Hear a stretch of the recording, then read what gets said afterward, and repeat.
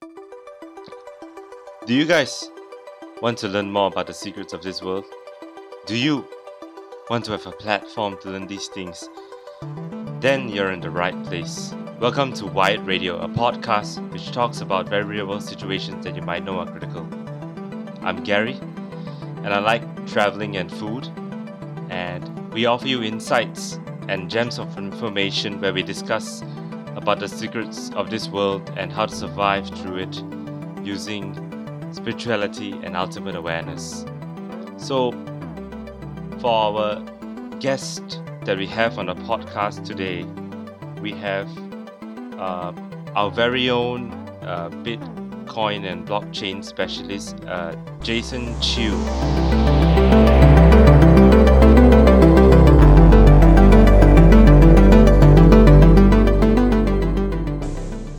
Hi, Jason. Good evening. How are you doing, actually?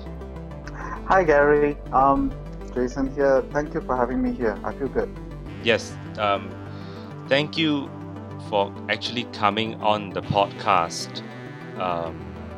We have been actually trying to get you on the podcast for some time now, ever since February, early February, I would say, when you were having the blockchain talk at my uni, right? And then I got Which one was this? This one was in was it in Help University or Asia Pacific? Yeah, it was in Help University.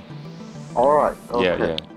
And then I actually got Harpreet's name card because your email was on the slides.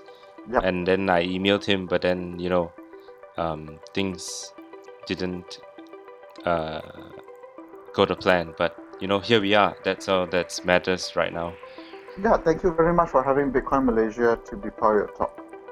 We're very happy to be here. Yeah. No, it's because I believe that Bitcoin and blockchain especially is both of them are I would say they're emerging technologies because they're not new as per se to the market and the economy, but rather they're quite old. I mean, in terms of like the movement of technology nowadays, but there are still a majority of people out there that do not know or do not understand how both of these things work. Yeah. What you say is actually very, very true. I was just reading an article today that says exactly that. Okay, that today a lot of people have definitely heard of Bitcoin, especially since 2017, when the December end of the year, when the Bitcoin price for the first time skyrocketed from 900 US dollars per Bitcoin at the beginning of the year to 20,000 US dollars at December 15th, 2017. Ever since then, even my parents, my mom and dad also have heard of Bitcoin. Problem is that although more people have heard of Bitcoin, they don't really understand what it is. In fact, a lot of people jump on the bandwagon to go and get some Bitcoin. But what we observe especially in Malaysia, is that almost 10 out of 10 people, to be honest with you, that I meet on a daily basis, buy Bitcoin not because that they find it useful. Right. They are there just purely speculating, and in fact, they can't wait to get rid of this. So, recently, the government of Malaysia came up with some regulations on cryptocurrencies. They come up with a very long stance. They have classified all cryptocurrencies or crypto-related digital assets as securities, and quite reasonably so, because that's how people treat it. Yep. You get what I mean? Yep. Yeah. So yeah, you're absolutely right. People need a lot of people don't realize that actually Bitcoin has been around and for quite some time. Yes, In fact, a very long this time. year they are 10 years old. Yes. Bitcoin turned 10 years old in January 3rd, 2018, because it was the network officially started in 3rd of January 2009. Yep. That's like almost as old as the first Samsung smartphone. True, that's Yeah. correct. Yeah. And if one actually does even more research before that, there is a huge history, okay, that and journey that led up to why Bitcoin exists to what it is today. Yeah.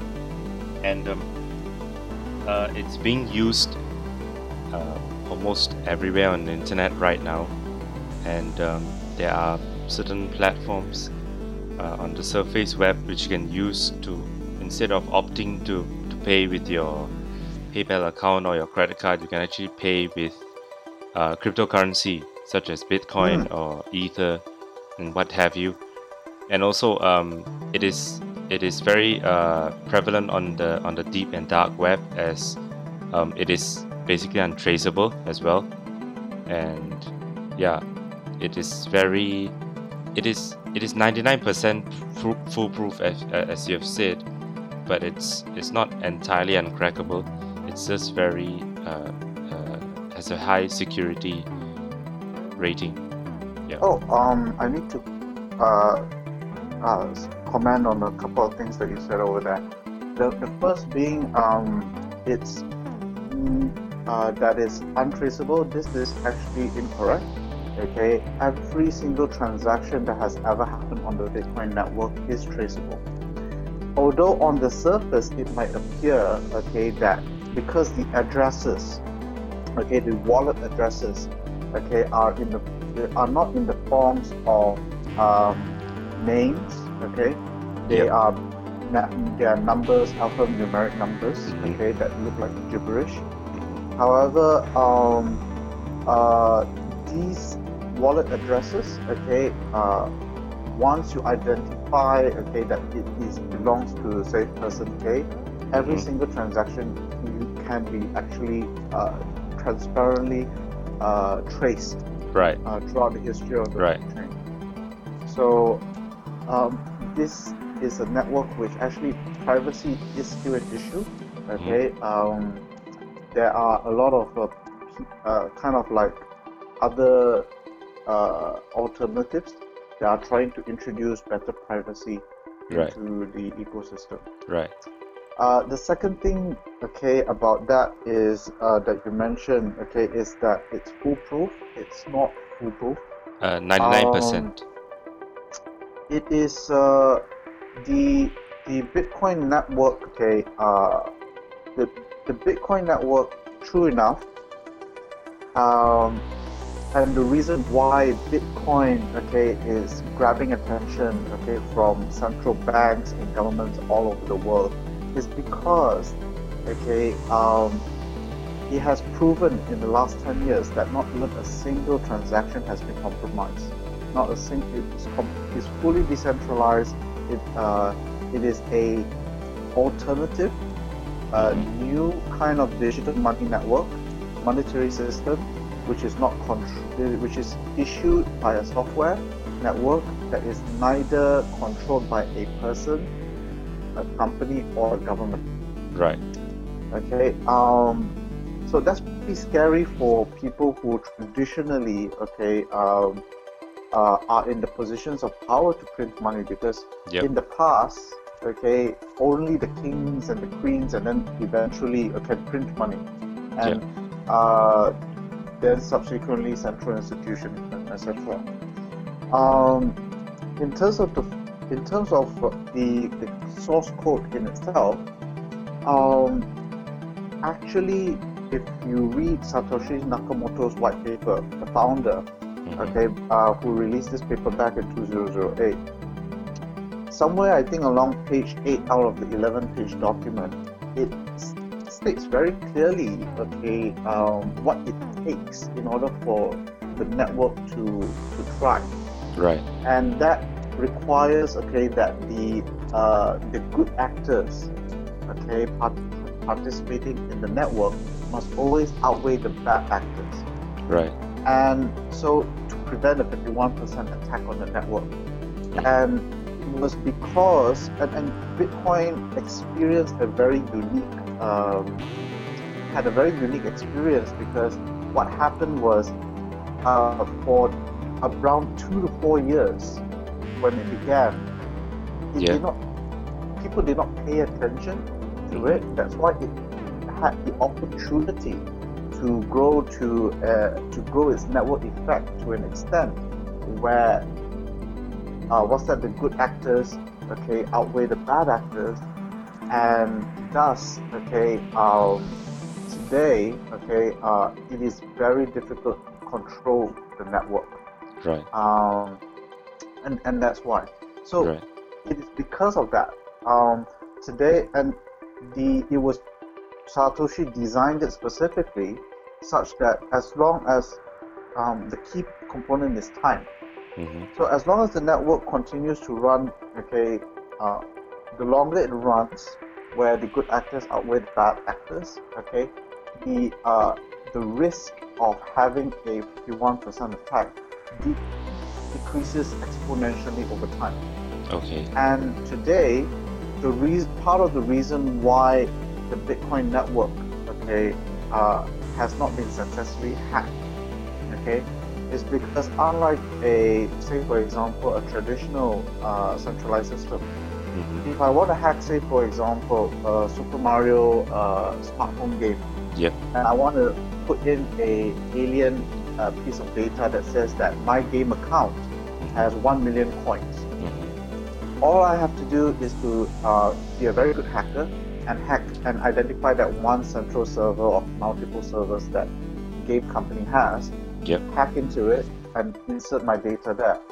Whereas in Bitcoin, if I want to hack the network and put in a alien data that says that my Bitcoin wallet has 1 million Bitcoin, for example, what requires for me to do is to hack all the nodes, millions and millions of miniature nodes, okay, in order for me, I need to hack the entire network. And that will require me to do the proof of work, okay, and commit that kind of computing hashing power, okay, which is estimated to be about $10 billion to try to hack the entire network, and I must succeed in 10 minutes. Okay. So what happens if you exceed the time limit? Then it updates. The entire network updates itself again, and then you need to start hacking all the nodes again. Oh, you get what I mean? Wow. So Okay. because of this, okay, today Bitcoin has become a novelty and quite an unstoppable force. Okay, to be reckoned with.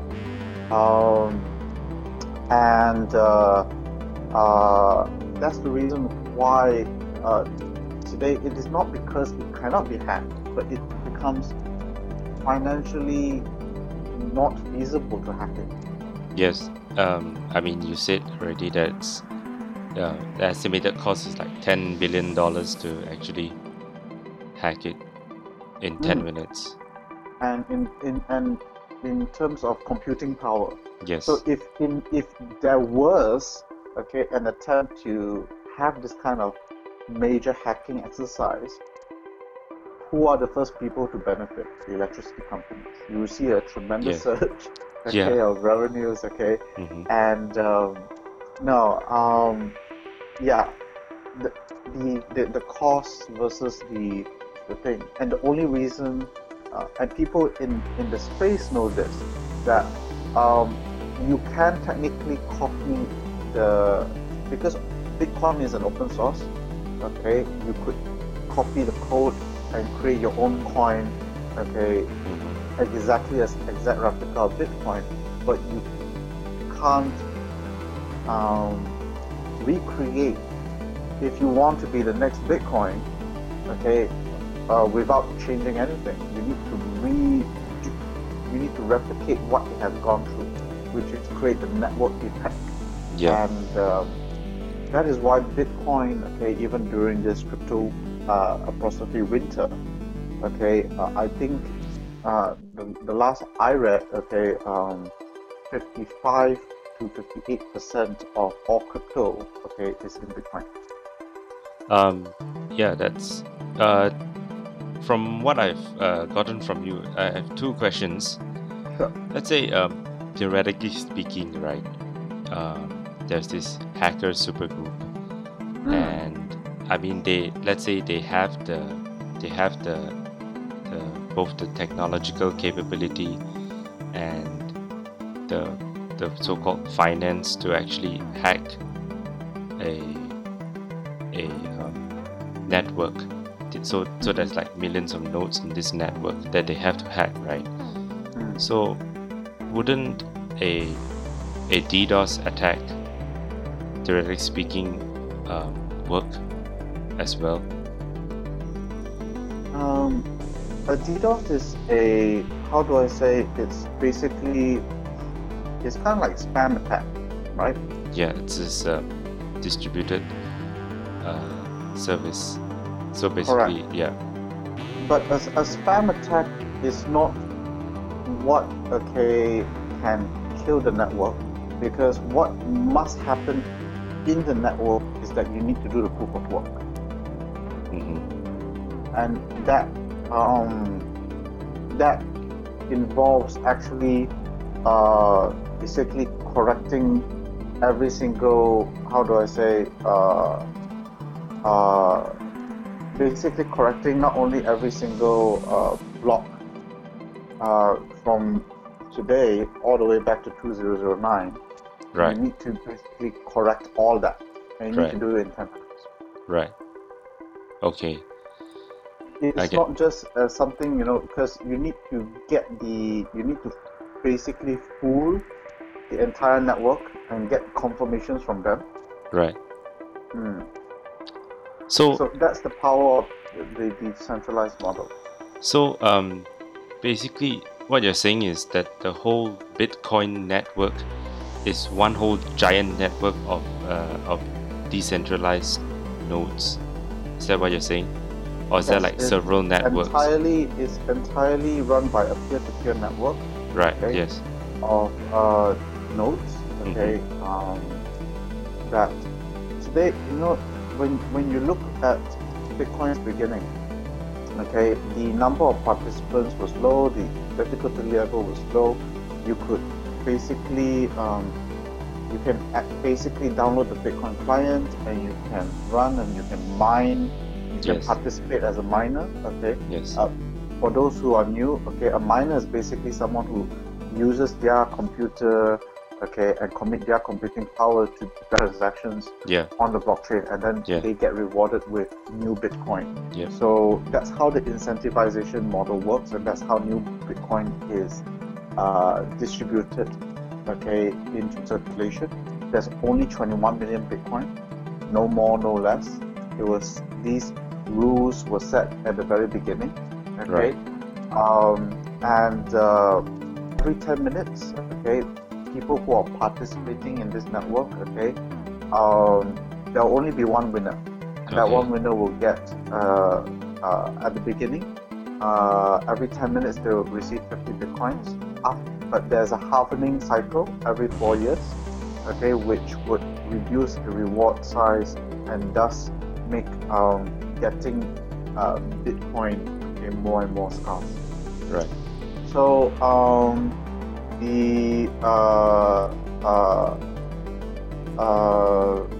right. So basically, when you look at the incentivization model, okay, at the earliest of beginning, it's easy to actually mine Bitcoin, okay, but subsequently, as more and more people started to participate in the network, okay, you require a more powerful computer. Yes, because of course. The more powerful computer would be able to mine more Bitcoin. Higher chance of actually solving the algorithms, the algorithm puzzle, okay, and confirm a block. So then they can do the proof. They can win the proof of work, and then they can win the coin. So in the past, okay, you could do it from your PC computer. Yep. Okay. Then subsequently, okay, there was you require a more powerful computer. Then you have more powerful rigs in your house. Yep. You know the history, okay, of what it actually takes in order to do all this proof of work. In the past, okay, it was very easily done from a PC computer. Then subsequently, you need to get more powerful computers. And today, because it has become literally an industry, okay, we have factory sizes, warehouse sizes, kind of mining setups. Yeah. Okay, and if you want to hack the Bitcoin network, you have to do the proof of work of all of that combined. Right. So I get it. Not so easy. Yes. Okay, that is interesting.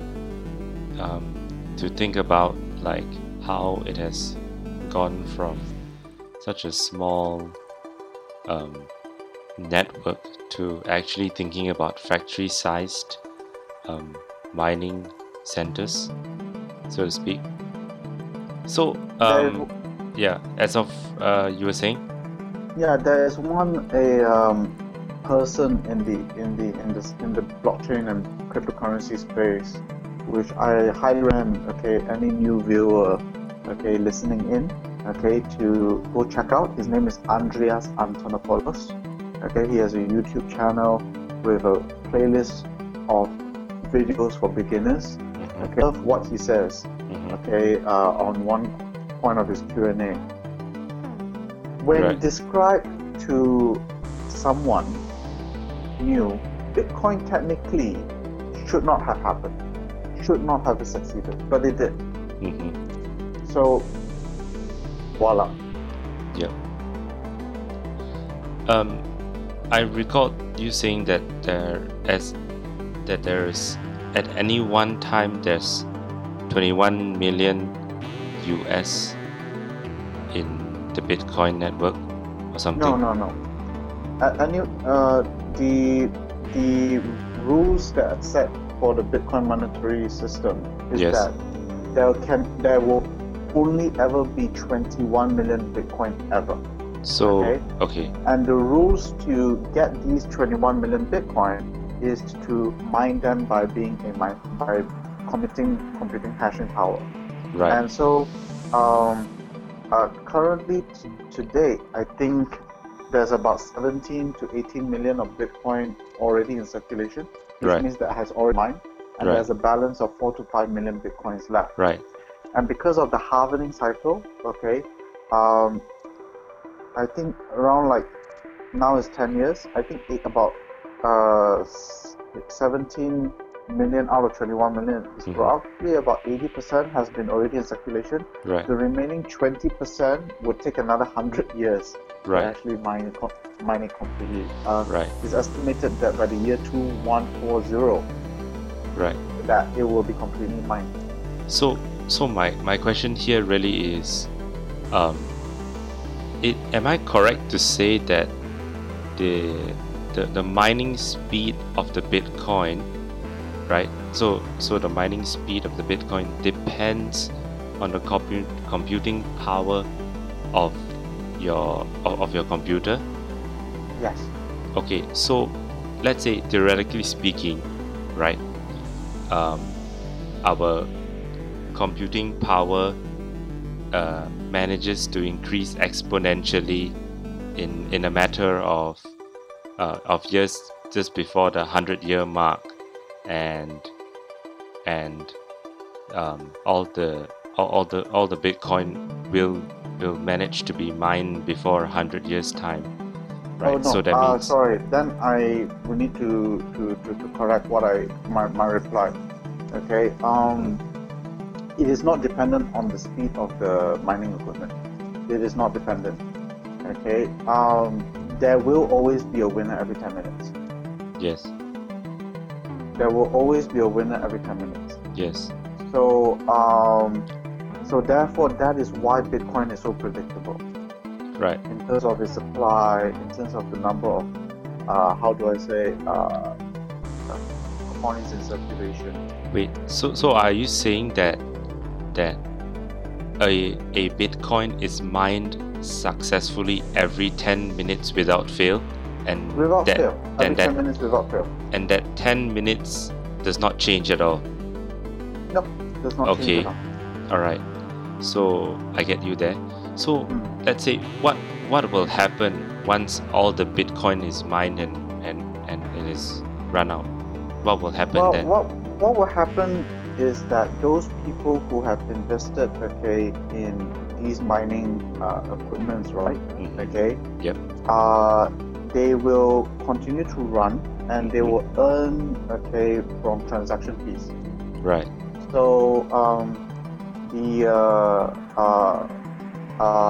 there will only be 21 million, okay, which means that no more lah, okay, and that is why Bitcoin is known as a deflationary currency. Right. As more and more people, okay, start to use, okay, Bitcoin as their preferred currency, okay, as their tool of their medium of exchange, as money, okay, Bitcoin has the potential to become that is why Bitcoin has such a huge long-term potential, because the amount, okay, of money supply in the world is in trillions. Yes. Today's the market capitalization of Bitcoin is only, so CoinGecko.com is a crypto aggregator. Okay, it lists down all the market capitalization, the price, volume, okay, information of all the cryptos, okay, that is known. Yep. It is a Malaysian company. Not a lot of people know that. CoinGecko. They are world number 2. Wow. So the market here. capitalization of Bitcoin right now is 72 billion.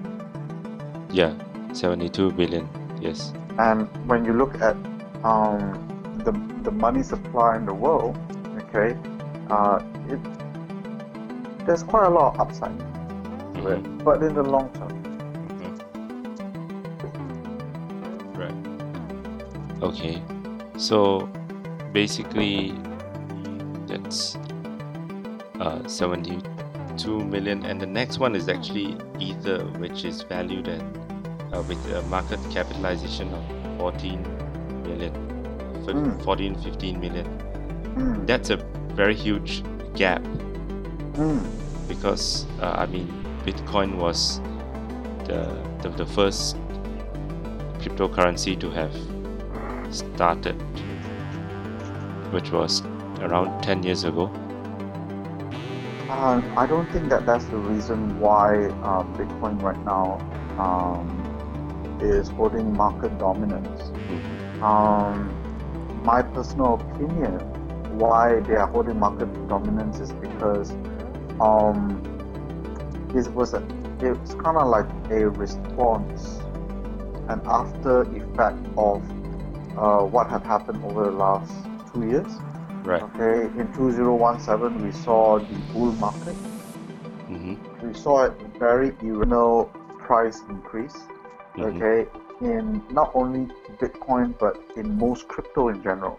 Basically, every single coin in existence was being shilled as the next best thing. And what had happened, okay, is that as projects fail to deliver, okay, ICOs especially, okay, initial coin offerings. Initial coin offerings is basically when someone runs a project and starts issuing coins, and in exchange for raising funds, get money, for example. Okay, So it's like an IPO, but crypto. Yes, like an IPO, but instead of giving you shares, they give you Yeah, their they coins. give you coins, yes. And the promise is that these coins will be of higher value Mhm. when they have delivered their promises and Yep. the utility and etc. So when that happened, okay, I think what happened is that we went into a decline, okay, into a bear market, and when that happened, people who did not want to exit crypto, Right. okay, because for people in the crypto space, really true purists in the crypto space, Mhm. okay, they don't want to go back into fiat once you experience crypto. So what happened was the safest place to store their value was in Bitcoin. Mhm. So that's why the market dominance of Bitcoin is where it is today. Interesting. Yes, very interesting. Okay. So that's a really good introduction to Bitcoin and blockchain. So I would like to actually ask you, what piqued your interest into both Bitcoin and blockchain technology, and what made you go into it full time? Like, Okay. how did you start, basically? Okay, thank you very much for that question. Okay, actually, my first experience with Bitcoin was not a very good one. Okay, I was first introduced to Bitcoin by someone who she introduced me via a multi-level marketing Ponzi. Oh, One of okay. those seminars where you go and say that you will make your money tomorrow, okay, 30%, okay, every single month or something like that. Right. Okay. Right. I got really turned off after that year again. But Oof. what happened was for a time I was like, Bitcoin is scam. Can you hear me? Hello, hi, yes. Yes. Sorry, got disconnected. Do you hear me still? Yeah, I think Until several months later, when I was at a birthday party, I overheard a couple of lawyers talking about the subject matter, about cryptocurrencies and Bitcoin. And what they talked about was quite different from what I usually hear about the 10x, make money, but more like why does crypto matter? What does it mean? Okay. Why are governments, okay, and central banks throughout the world all shaken by this thing? So Yep. I just listened in and I found it very interesting. And that was when I asked them, hey, where do you get all your information from? And they then introduced me to Andreas Antonopoulos' YouTube channel, which I went and I engorged all the information there, and I just like after one video after another, I just could not stop watching the videos. So that was how I actually came into got introduced properly, okay, into the world of crypto, or why it matters, okay, what it is,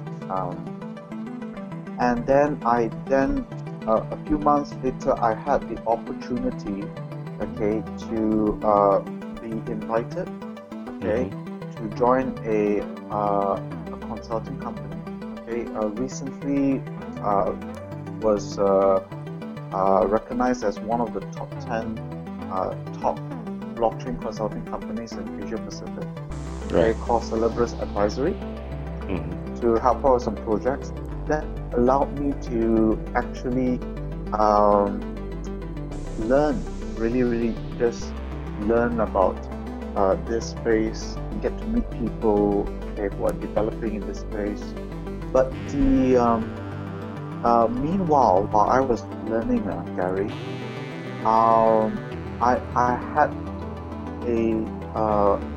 an agenda, okay, and my hidden agenda okay, was that I was very curious, okay, how this technology can be used to help the environment. Right. You see, I before Bitcoin Malaysia, before Celebrus Advisory, I used to run a solar power company in Malaysia for 8 years. Okay. That's actually my story. I'm not from this industry. I'm actually from the solar power industry. Right. And when I was running my company for 8 years, I was installing solar panels on people's houses, factories, and etc. And I was really enjoying it. Okay, and solar power business in Malaysia was good for a time, about 5 years. Mm-hmm. Okay. However, something happened 3 years ago in 2016. The government of Malaysia stopped giving these attractive incentives. Oh. And when that happened, okay, nobody bought solar panels anymore. Because the biggest barrier, okay, that prevents people from installing solar panels is the cost. Mm-hmm. I believe that in principle, everybody agrees that solar power is good for the Yes. environment. But why is it that people don't install solar panels on their roofs? Is that when they get a quotation and they see the price, the price of the cost is like buying a car. Right. So that is why a lot of people weigh between the options and they view solar panels as something that only the rich people do. Mm-hmm. But because of the government incentives, okay, for the first time, it helped to reduce the ROI and made it very attractive for people to actually install the solar panels. To give you an idea, a house during its height, okay, there was this program allowed you to sell electricity to TNB. Yep. Okay, for up to 5 times of what you buy. Wow. It was that good. So Wow. it's like when you pay your electricity bill every month, okay, it's like you pay like 40 cents. But if you have solar panels on your roof, okay, you can generate up to like 180, 190 per kilowatt hour, which is like really, really good. Which means that you could have an electricity bill of 100 ringgit a month, but because of solar panels, you can make an income, separate income of 500 a month. Yeah. But in 2016, when the government stopped this program, okay, nobody bought solar panels, and I exited the industry. And I constantly was trying to look for a solution, and then I found cryptocurrency is so interesting. Okay, that and then when I was learning, okay, about crypto, it then dawned upon me that Bitcoin is an incentive system. Mm-hmm. Yep. Okay, that is what inspired me to now develop a new cryptocurrency.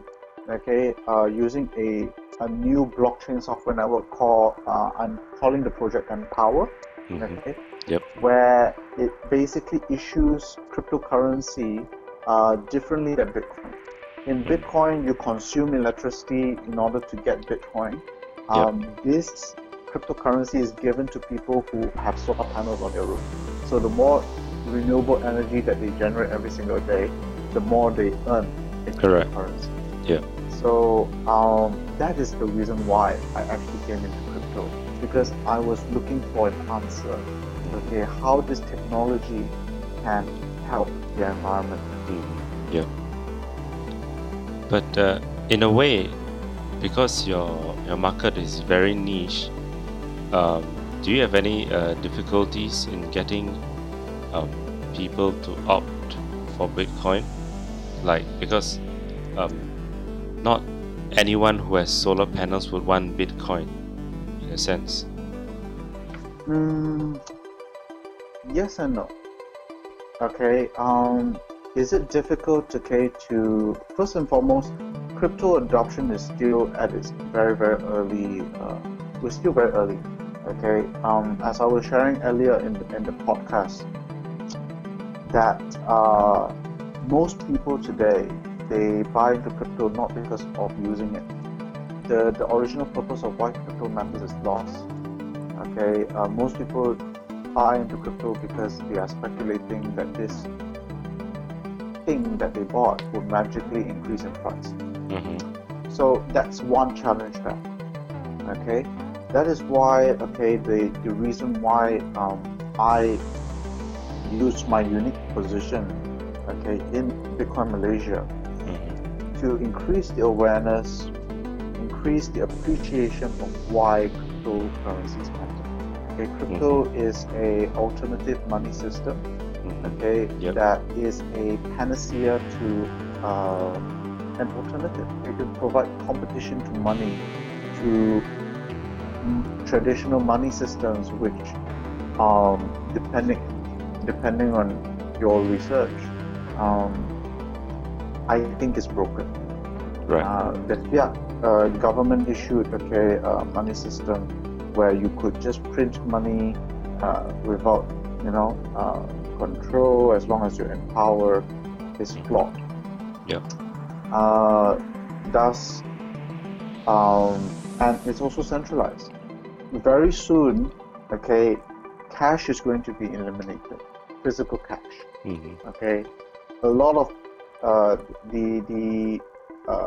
you will start to realize that a lot of countries all over the world are going to force that money become digitalized.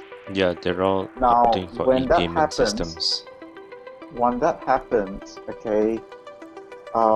for the first time in human history, your money becomes even more controlled. So imagine, everything that you own, the money that you earn, if it is in, say, the denomination of ringgit, and it is digitalized, and if it is centralized, there might be a risk, that your wealth be deleted one day. Yeah. Just, some people might not think that will happen, but only time will tell. Look at what happened to India in 2016, when the Narendra Modi decided to demonetize 85% of the money and reach 95% of what people use. Yeah. I'm not sure that would not happen to Malaysia. Maybe not in this government, but what happens if the government party that you do not like comes into power, or if a dictatorship were to happen like what's happening in Venezuela, Kenya. So I believe that as money goes digital, eventually what will happen is that people will be having two choices now. They will have the choice of government-issued centralized money, and they'll have the choice of decentralized money. And I think that decentralized money will eventually win. Right, yes. That is why when you ask me whether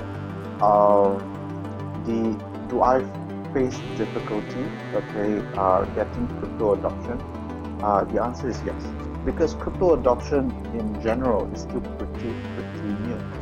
Yes. But it will take education for the right reasons. Why does crypto matter? It will take that to happen first, and now is the best time. I believe now is the best time to develop Empower, when it is crypto apostrophe winter. Because I believe that if anything history has taught us, Gary, is that when technology happens, right?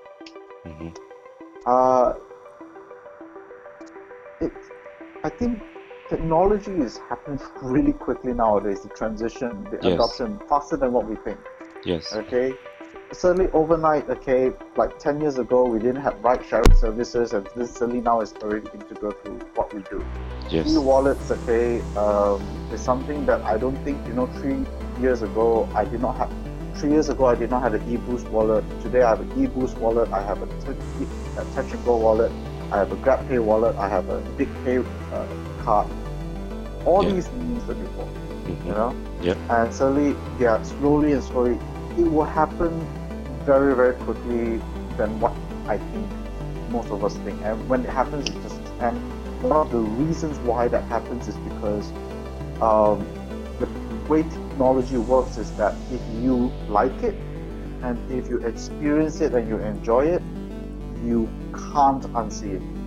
You can't go back. When the moment that you enjoy, say, StreamX, when the moment you enjoy Unify, you can't go back to StreamX or dial-up. Yeah, When that's true.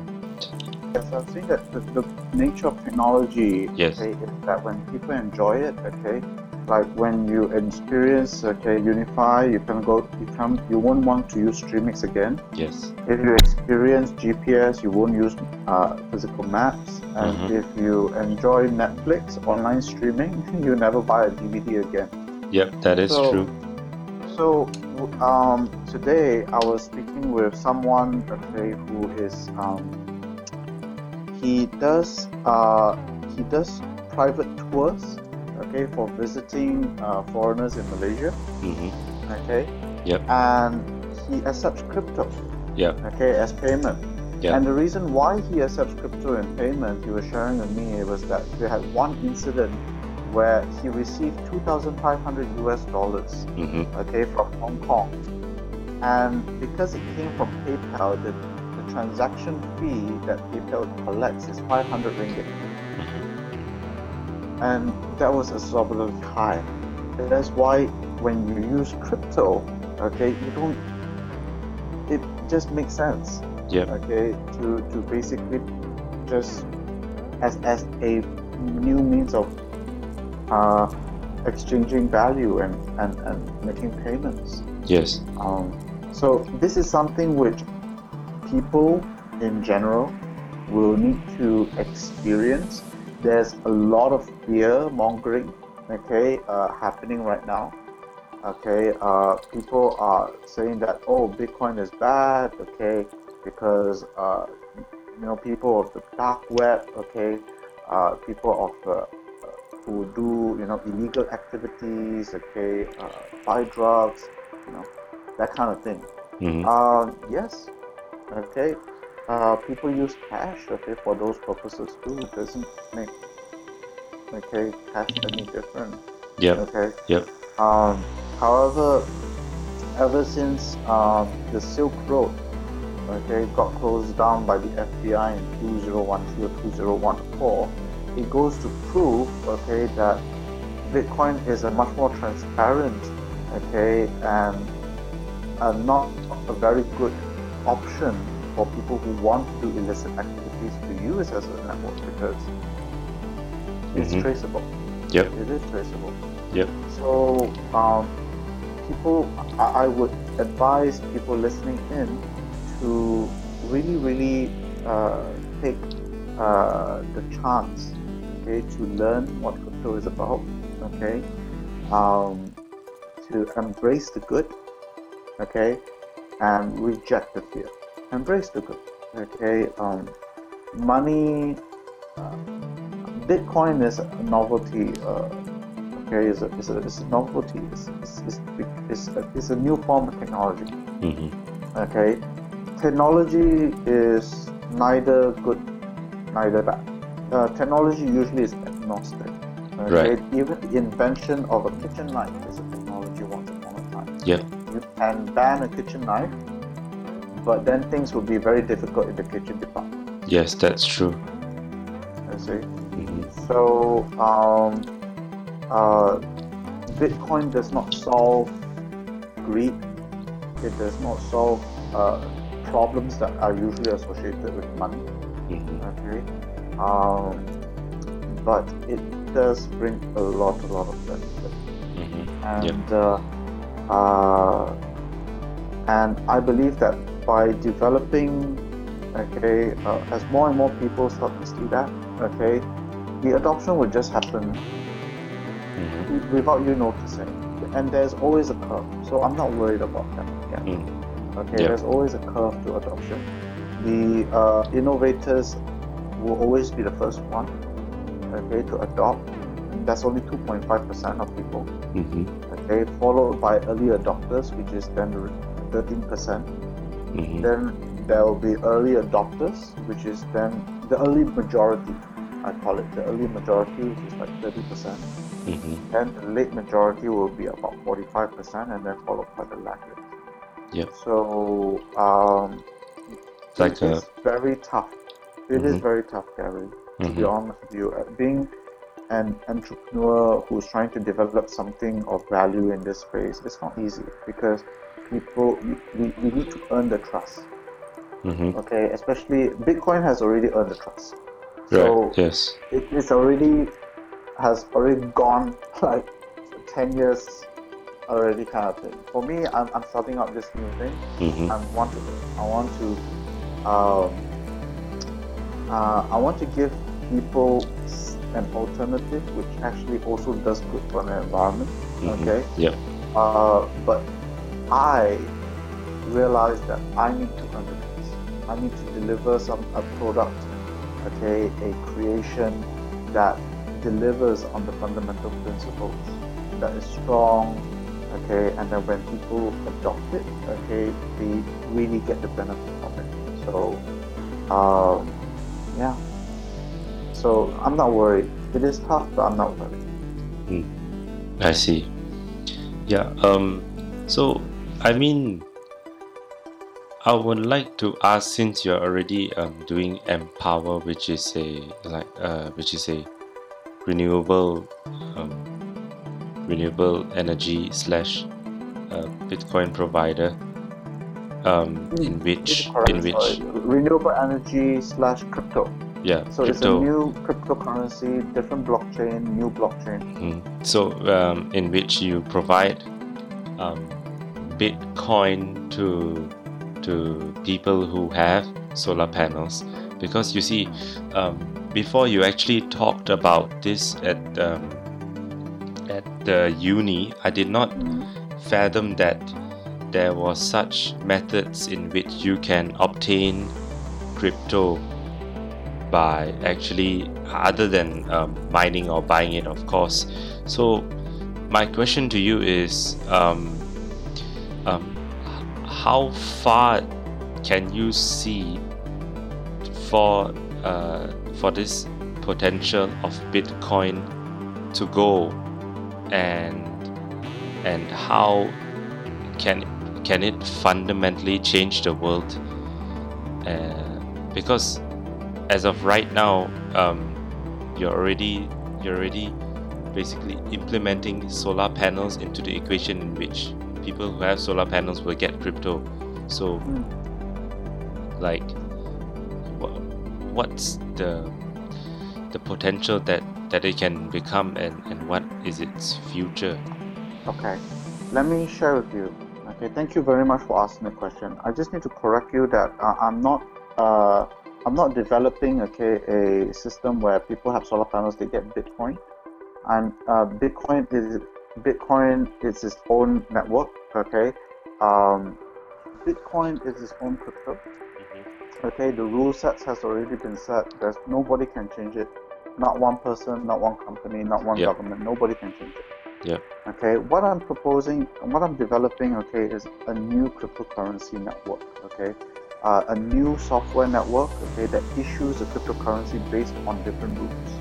Okay, and the rule being that if you have solar panels on your house, okay, the more you generate, okay, the more you actually earn this cryptocurrency called Empower Dollars, or e-dollars for short.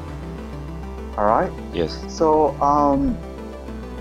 this idea came about, as I was sharing earlier, because traditionally, okay, how countries all around the world what they do to try to promote and spur people to motivate people to install solar panels is through government incentives.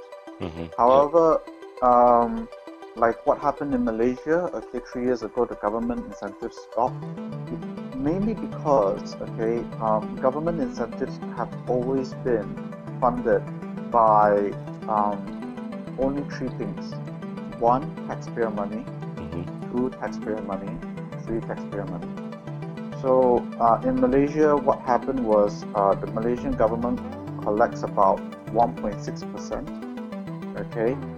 from our electricity bills, the entire rakyat's electricity bill. Yep.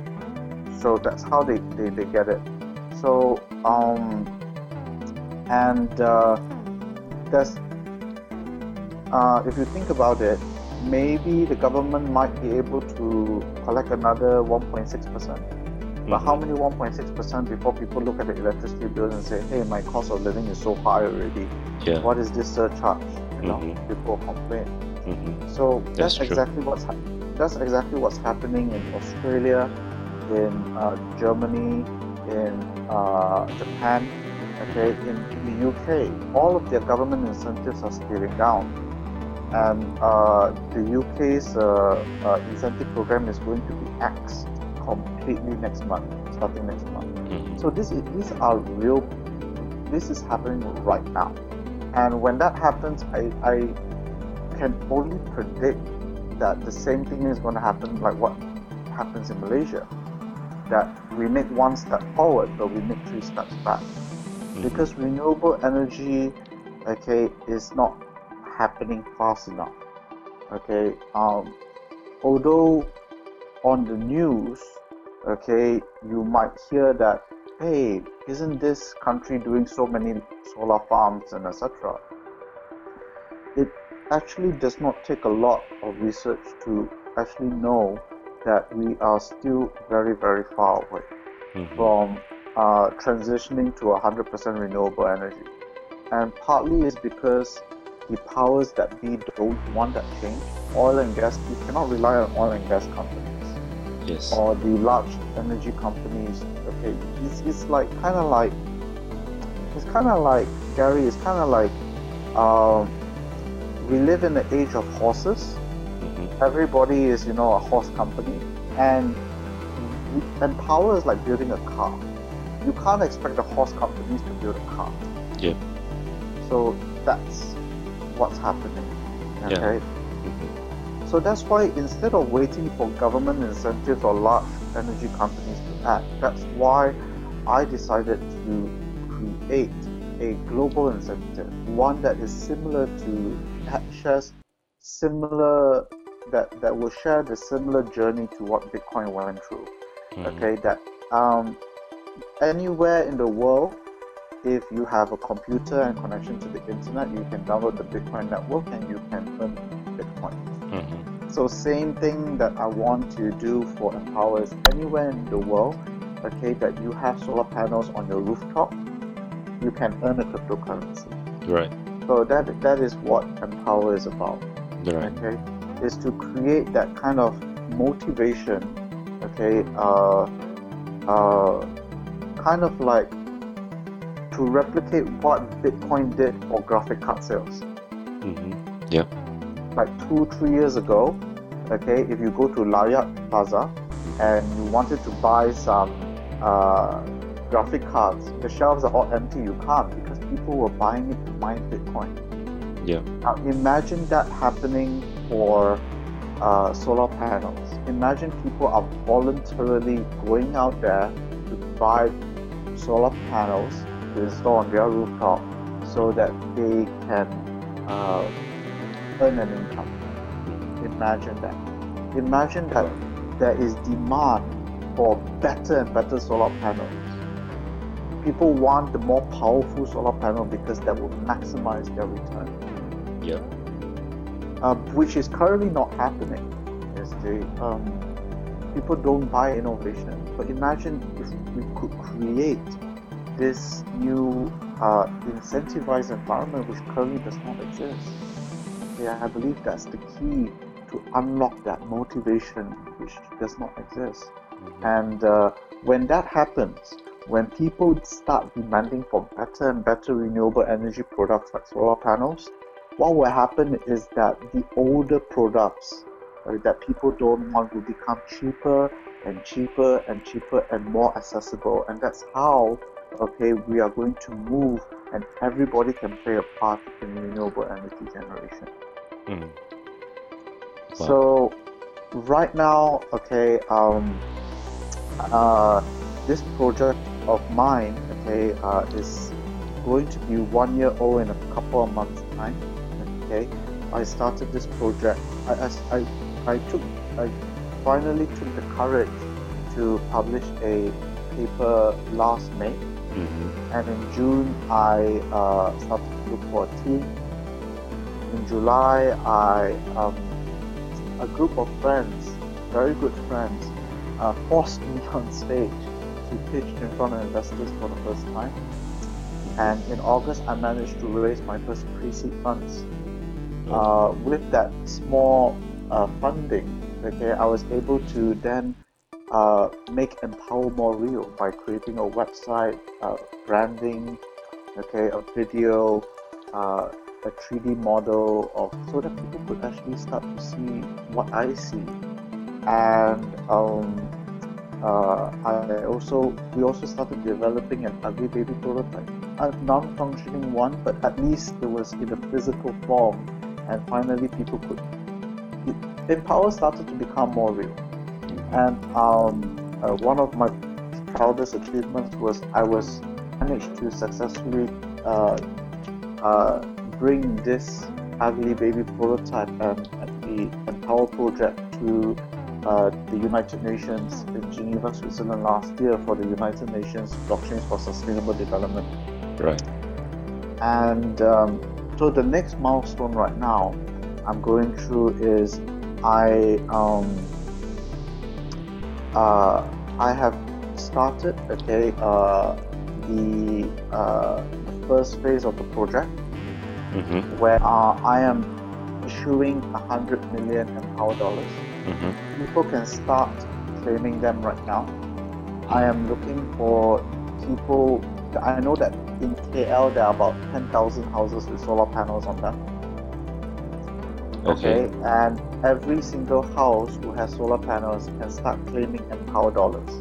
And they can receive one Empower dollar for every 1 kilowatt hour of solar electricity they have generated over the last 7 years.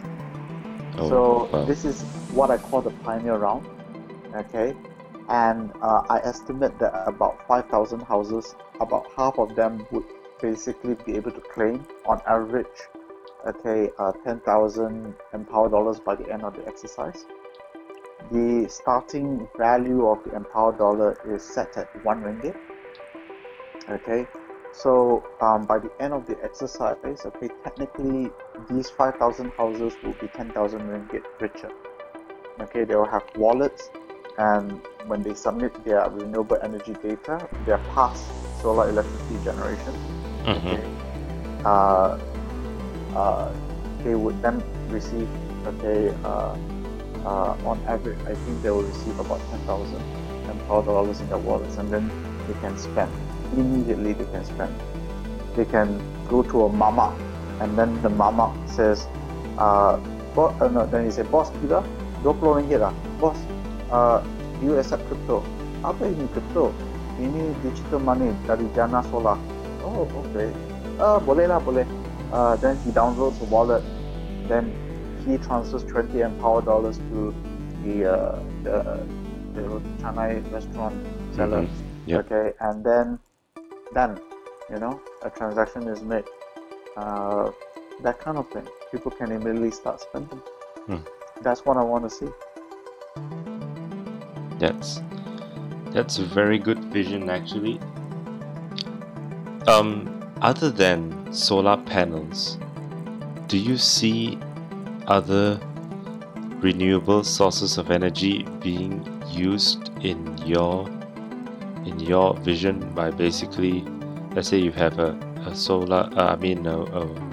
turbine farm, and then you can the the amount of energy you generate from that turbine farm can be converted into crypto per se? That's a very good question, and thank you very much for asking that. The answer is yes. Okay, the vision of Empower, okay, is to reward all kinds of renewable energy. As long as you're generating renewable energy anywhere in the world, you're doing good for the planet, you should deserve a reward. However, I just would like to know, okay, that it is important at the early stage, okay, of the project to focus and prioritize. And therefore, I decided to prioritize, focus on just solar.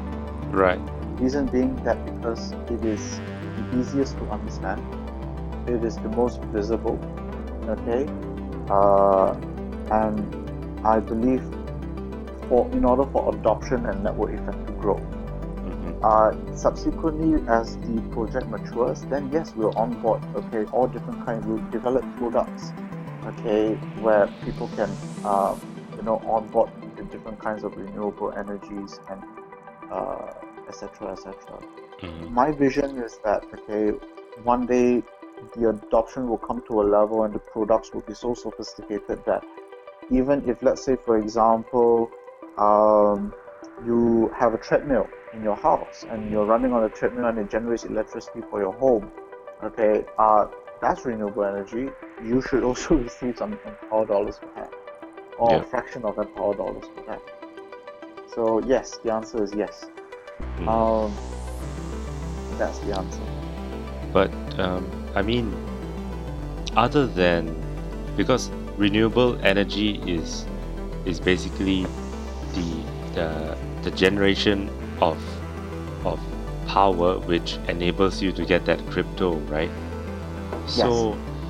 other than the renewable energy industry, right, what other industries can be feasible for crypto? What other industries can be feasible for crypto?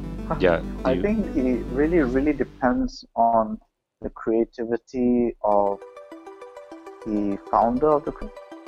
Because I just like to point out to the viewers or the listeners listening in, okay, that this is something I learned from someone. I heard quite some time ago. I forgot who, but I'm just going to quote it anyway. Crypto doesn't solve problems. Blockchain doesn't solve problems. People solve problems. Right. So crypto and blockchains are just tools and technologies, just like AI, just like IoT, just like machine learning, big data. They are just parts and parcel of, it's like a tool set. Okay, they are enablers. What you use them to enable really depends on you. Yes. So the applications are quite endless, and if there's anything I learned in the entrepreneur space is that 10 people might be doing the same thing, like all 10 might fail. We do not know, but eventually somebody will make it work. Yes. It's a trial and error. Yes, of course. Yes. Okay. So, I mean, that was actually really good talk or discussion, I would say, we had regarding the Bitcoin and its future, and what you're currently doing with Empower, and thank you very much. how it has come from such small beginnings since 2009 up until today, and how it has been valued with a market capitalization of at such a huge number, which is about 72 million just now. Yes. Yeah, I mean, that's about it. I mean, that's really the what I really wanted to let the audience know about you and what you do and how it integrates with Bitcoin and blockchain. Well, thank you very much. Yeah, I'm I mean, very, very happy yes. to share. I'm very, very honored. Okay. Every time, thank you so much, Wired Radio, for seeking us out. Okay, making the effort. Okay, to educate the public. Yes. Okay. Yes. I mean, I believe that that this technology is it's very important right now, especially of the potential that blockchain can be, and because of our importance in our own personal data security as well. So I mean, I believe instead of just not doing anything, they should actually focus on securing their data as well. So they should really learn more about both blockchain and Bitcoin as a viable alternative to securing their data. Yes. Once again, thank you very much for actually being on the show. We really appreciate you and you taking out the time out from your schedule to actually be on the show. Can I just share one last thing before we end the call? Yes. Okay. I just want to say thank you very much. Okay, and I would just like to make a request to all the listeners. Okay, out there. If you're interested, okay, in helping the mission, okay, of Empower, please feel free to contact me at jason@empowertheworld.co. All right. Write in your questions, okay. Inquire, okay, about how you can help, okay. Please, right now there are about 100 million Empower dollars up for grabs right now. Okay, please introduce, okay, your family, your friends, who you know who have solar power panels on their rooftop that generate electricity kind. Okay, and there is also a 1% reward for those who refer their friends. Okay, so if on average, if every house claims 10,000 Empower dollars, you get 100 Empower dollars. So the reason why it is designed that way, okay, also is to not only to give everybody a chance and a part to play, but let me ask the question: how many of you wish you had 100 Bitcoins in your wallet right now?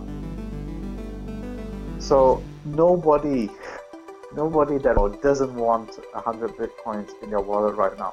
Yeah. That's why I want to give the opportunity for every single person, not just people who already have solar, but people who don't have solar also, the opportunity to earn and receive some Empower dollars, okay, today, okay, by just referring friends who do have, okay, solar panels on their house.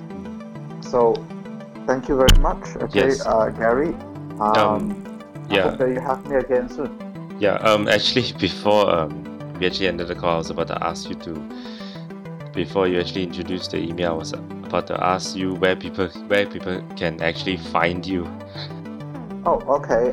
If you want, okay, to reach out to me, okay, or connect with me, you can also follow me on my blog.